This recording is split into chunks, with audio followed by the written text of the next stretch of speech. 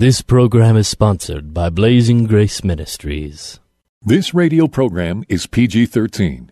Parents strongly caution some material may be inappropriate for children under the age of 13. Set me free of the chains holding me. Is anybody out there hearing me? Set me free. Jesus' mission was to comfort those who mourn, bind up the brokenhearted, proclaim liberty to captives, and open prison doors for those who are bound. For those who want more than status quo Christianity has to offer, Blazing Grace Radio begins now. And here is your host, Mike Janung. Hey, Mike Janung here. Welcome back to Blazing Grace Radio. Thank you for joining us. Last week, we talked with Jennifer Fesefeldt. She called in from Stuttgart, Germany. And we talked about sex trafficking and prostitution and what those women go through. And with legalized prostitution, Germany is sometimes referred to as the bordello of Europe. And Germany has an estimated 400,000 prostitutes that are visited by 1.2 million men a day. And there are more than 3,000 brothels across the country, 500 in Berlin alone. So you can catch the first broadcast on our website at blazinggrace.org or Apple Podcasts or Spotify. So Jennifer Fesefeldt, she's originally from California and has been living in Stuttgart, Germany the last 15 years. She's a missionary with Kainos, a Christian nonprofit whose goal is to bring freedom and new life to victims of trafficking and sexual exploitation.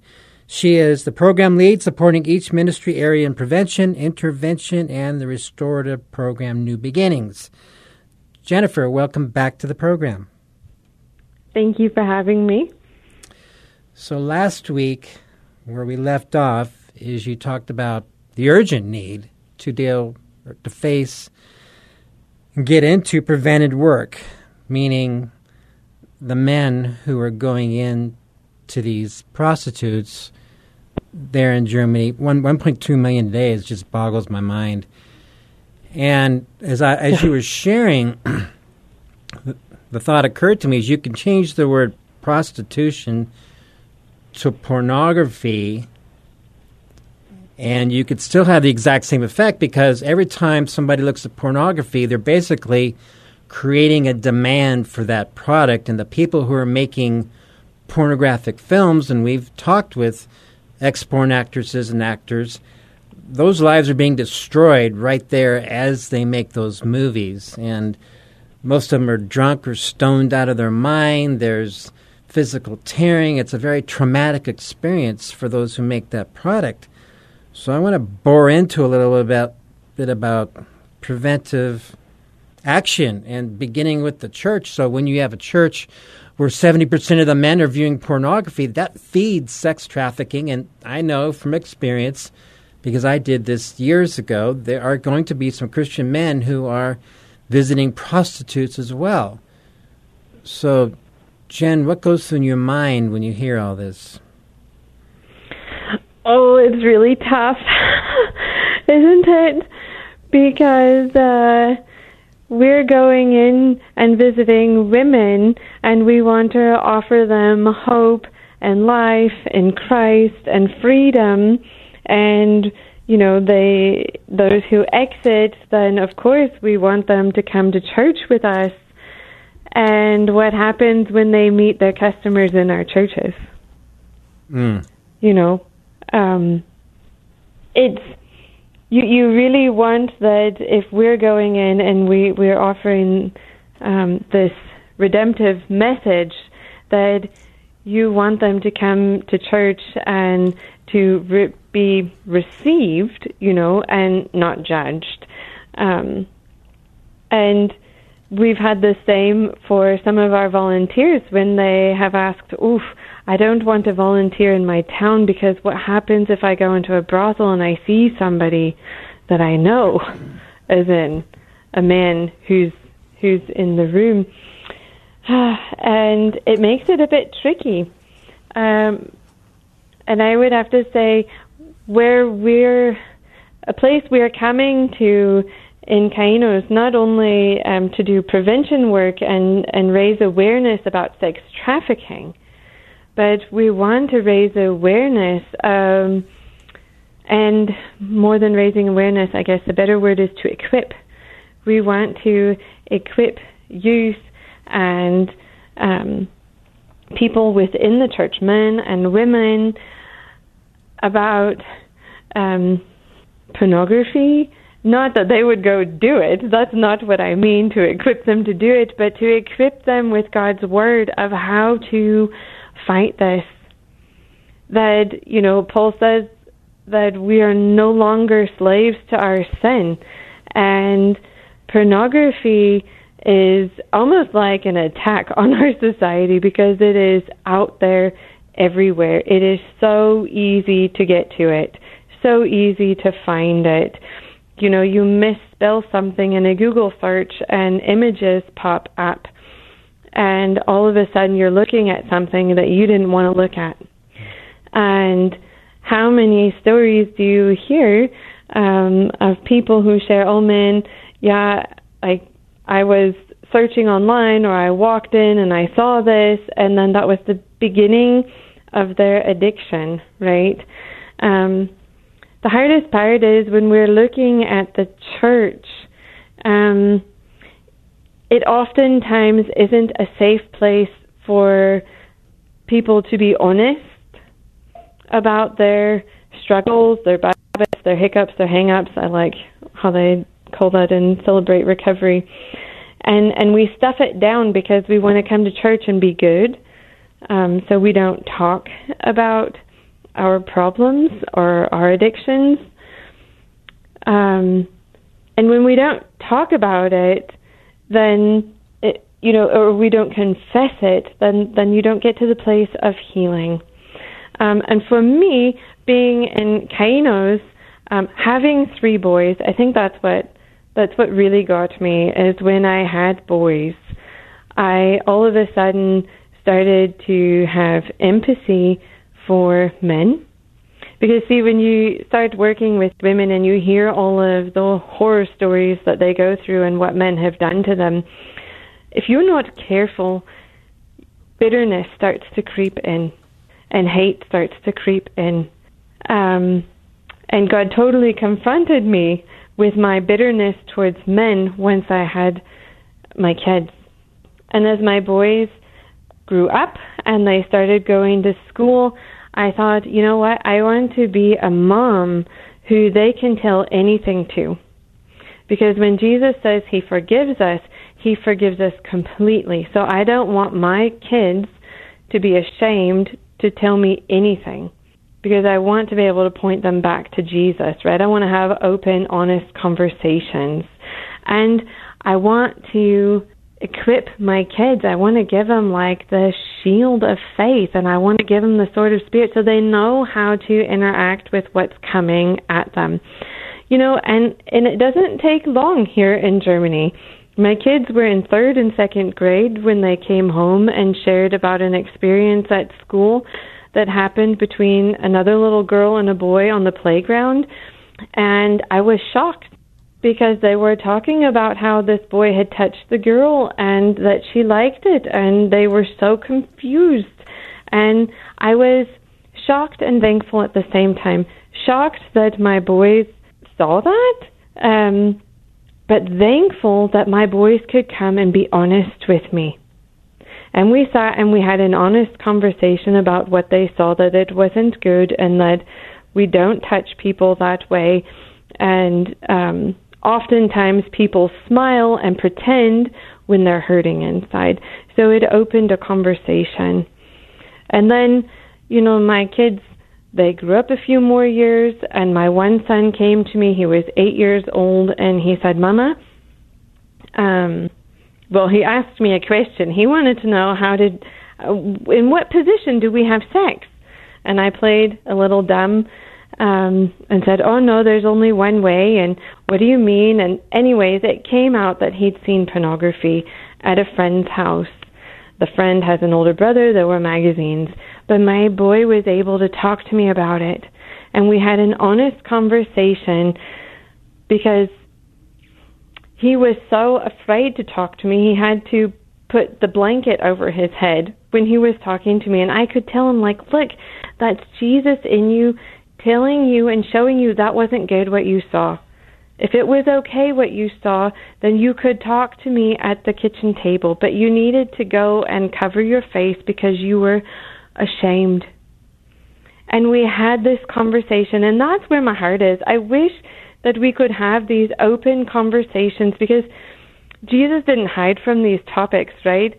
He came into the world, and he says in the Sermon on the Mount, if your eye causes you to lust, pluck it out. Like if you're looking at a woman and it causes you to lust, pluck it out. He takes our sin seriously, but he deals with us in a gracious, loving way, not condemning us. And so this is what I want for us in our church communities as parents, to be able to teach our kids what is right and wrong, and to show them in a loving way how do we work and operate in this world. Because pornography is going to come, images are going to come, temptations are going to come. It's going to be there, but are we having open, honest conversations and pointing our kids back to Jesus? Or are we like, oh, we don't talk about that, or oh, no, and we're pushing it down? Because if we start having open conversations when they're younger, when something does happen, there's trust, they've experienced love and mercy and grace so that they can come and confess a sin later. You know, that's what I would want, that we have these communities in our churches where people can share openly and honestly, not that we stay stuck, you know, and talking about this reoccurring sin and almost like a bunch of mommies getting together complaining about their kids. You know, you're like, oh no, we don't want to complain about our kids. We don't want to just talk about it and become numb and like, oh, it will never go away. It's every man's sin. It's every woman's problem. But really going and leaning into Jesus, because we want to experience what he promised, that he would free us from our sin natures, that his grace is enough, that he meets us, that he satisfies our every desire. So I know it. Let me ask, Oh, yeah. are churches talking openly about sexual issues, pornography, masturbation, prostitution there in Germany? Oh, no. No. No. I could say that again. Actually, it's been a long time prayer, and I got so frustrated because for me, as a Christian, I thought this is the first place that we would take the message and say, hey, you know, let's talk about it. Let's pray about it. Let's get honest. And usually in the past when I've been going to churches, it's like, oh, you can talk to a women's group, or there's the prayer ministry. It's really hard, really, really hard. And this is something that we've been praying for a long time. But actually, what I want to share is that in the last year, there are 3 Christian nonprofit organizations in Stuttgart, and we came together and said, man, we got to work together. And we started praying for one another, for the Stuttgart area. And there's actually a network of churches called Together for Stuttgart. And they meet regularly for breakfast and prayer and wanting to support each other. And we've been invited to have a working group within this church network. That's huge. That's huge. They've invited us to come in, and they know the work we do, and they know the message that we have.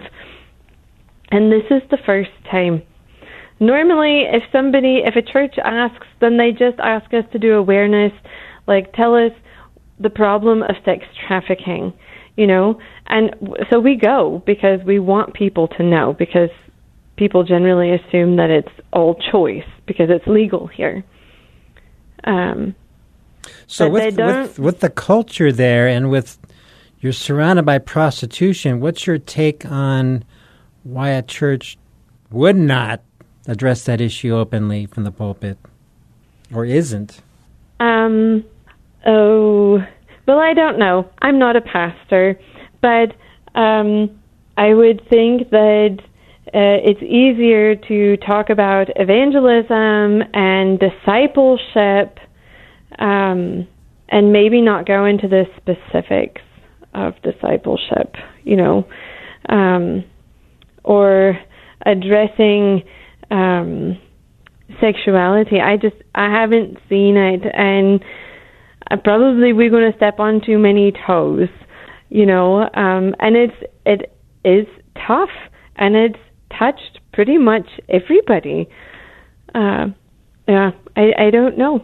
I don't know why the topic is not preached. I know that a lot of people are hurting. I know that marriages are suffering.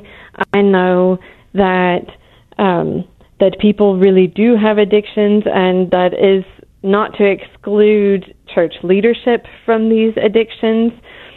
But I don't know if people just don't want to deal with it, or if they're more experienced and they understand the can of worms that are going to be unleashed. I think for me, I would love to see, as churches do, either, Bible study groups or accountability groups, but there would be some kind of ministry in the church that would be some kind of freedom ministry or celebrate recovery ministry, because we want to take it seriously. Like, it's out there, it's everywhere. So we don't need to be afraid of it. We can go head on, because we have everything in God's Word to help us overcome, right? And what we leave in the dark just grows and festers, but what we bring into the light, then again, we can look at this way of God washing us and cleansing us. There's a process. So for me, I would love to see, something reoccurring in youth groups, if it was even annually, for youth groups to go over this topic. I mean, I remember when I was young and going to a conference, and it was all about purity, and purity is good. God loves the pure heart. But I'd also love us to be real and honest. We desire purity, and yet we stumble and fall. And where's the process of growth? Who's going to mentor you? Who's going to guide you? Who's going to help you? Who's going to have these honest conversations? And Jesus has honest conversations, so I think we can too. But probably not in a big public sense, right? You're confessing your sins one to another. You address people one-on-one, and God gives us lots of examples of how to do this. So I don't want people to, go and tell the whole world or their whole church about what they're struggling with, but there's a place in a group. And I think when we as a church say, okay, I want to get real and honest with Jesus, because, hey, guess what? He knows all my thoughts before I think them. He knows the words before I say them. He's with me everywhere. So there's nothing hidden from him. So what if I got real with him? And what if I shared with the next person, hey, this is what I'm struggling with, and this is where I need to experience Jesus breaking of my addiction or my bad habit, whatever you want to call it. And would you partner with me, help keep me accountable? I mean, how cool is that? And you know what? when we start doing that, then our churches are going to become safe places for women who exit prostitution, because we as a church are dealing with our sin. We're not trying to sweep it under the carpet, but we're going to Jesus and we're being real with him, and he's transforming us into his likeness, so that when a woman who's exited prostitution and she doesn't know how to talk or dress or whatever to fit in a church setting, she's not judged, but she's been shown mercy. And people come to her and like, hey, you know what? I'm going to mentor you. I'm not going to judge you, but I'm going to come alongside you and point you to Jesus every step of the way, because he's transformed my life. You bring a good point up, because just this last week here, a woman came out who was a tattoo artist and in the occult. She came out of it, accepted Christ, was just baptized, and she was getting flamed publicly for how she dressed by Christians. So what you say about the church not always being a safe place to share is right on the money, and I think that goes, some of it, to our pride. So I want to go back to bitterness for a moment, because that has a lot of implications here and everywhere. So, when a woman discovers a wife discovers her husband has been doing porn, there can be some bitterness there towards God and her husband if she finds out 20, 30, 40 years down the line that how come I didn't know? This is what I've ended up with. Why am I just finding this out now? And why haven't you gotten help? And all the things that go with that. And so, and then some women are coming out here publicly talking about the sexual abuse in the church and how oftentimes it's suppressed. So there's anger and there's, trauma that needs to be healed, and sometimes bitterness there. So with what you went through, was it a general bitterness towards all men, even Christian men are a bunch of, I'm going to use the word perverts? and how did you come to a place of walking in release from that?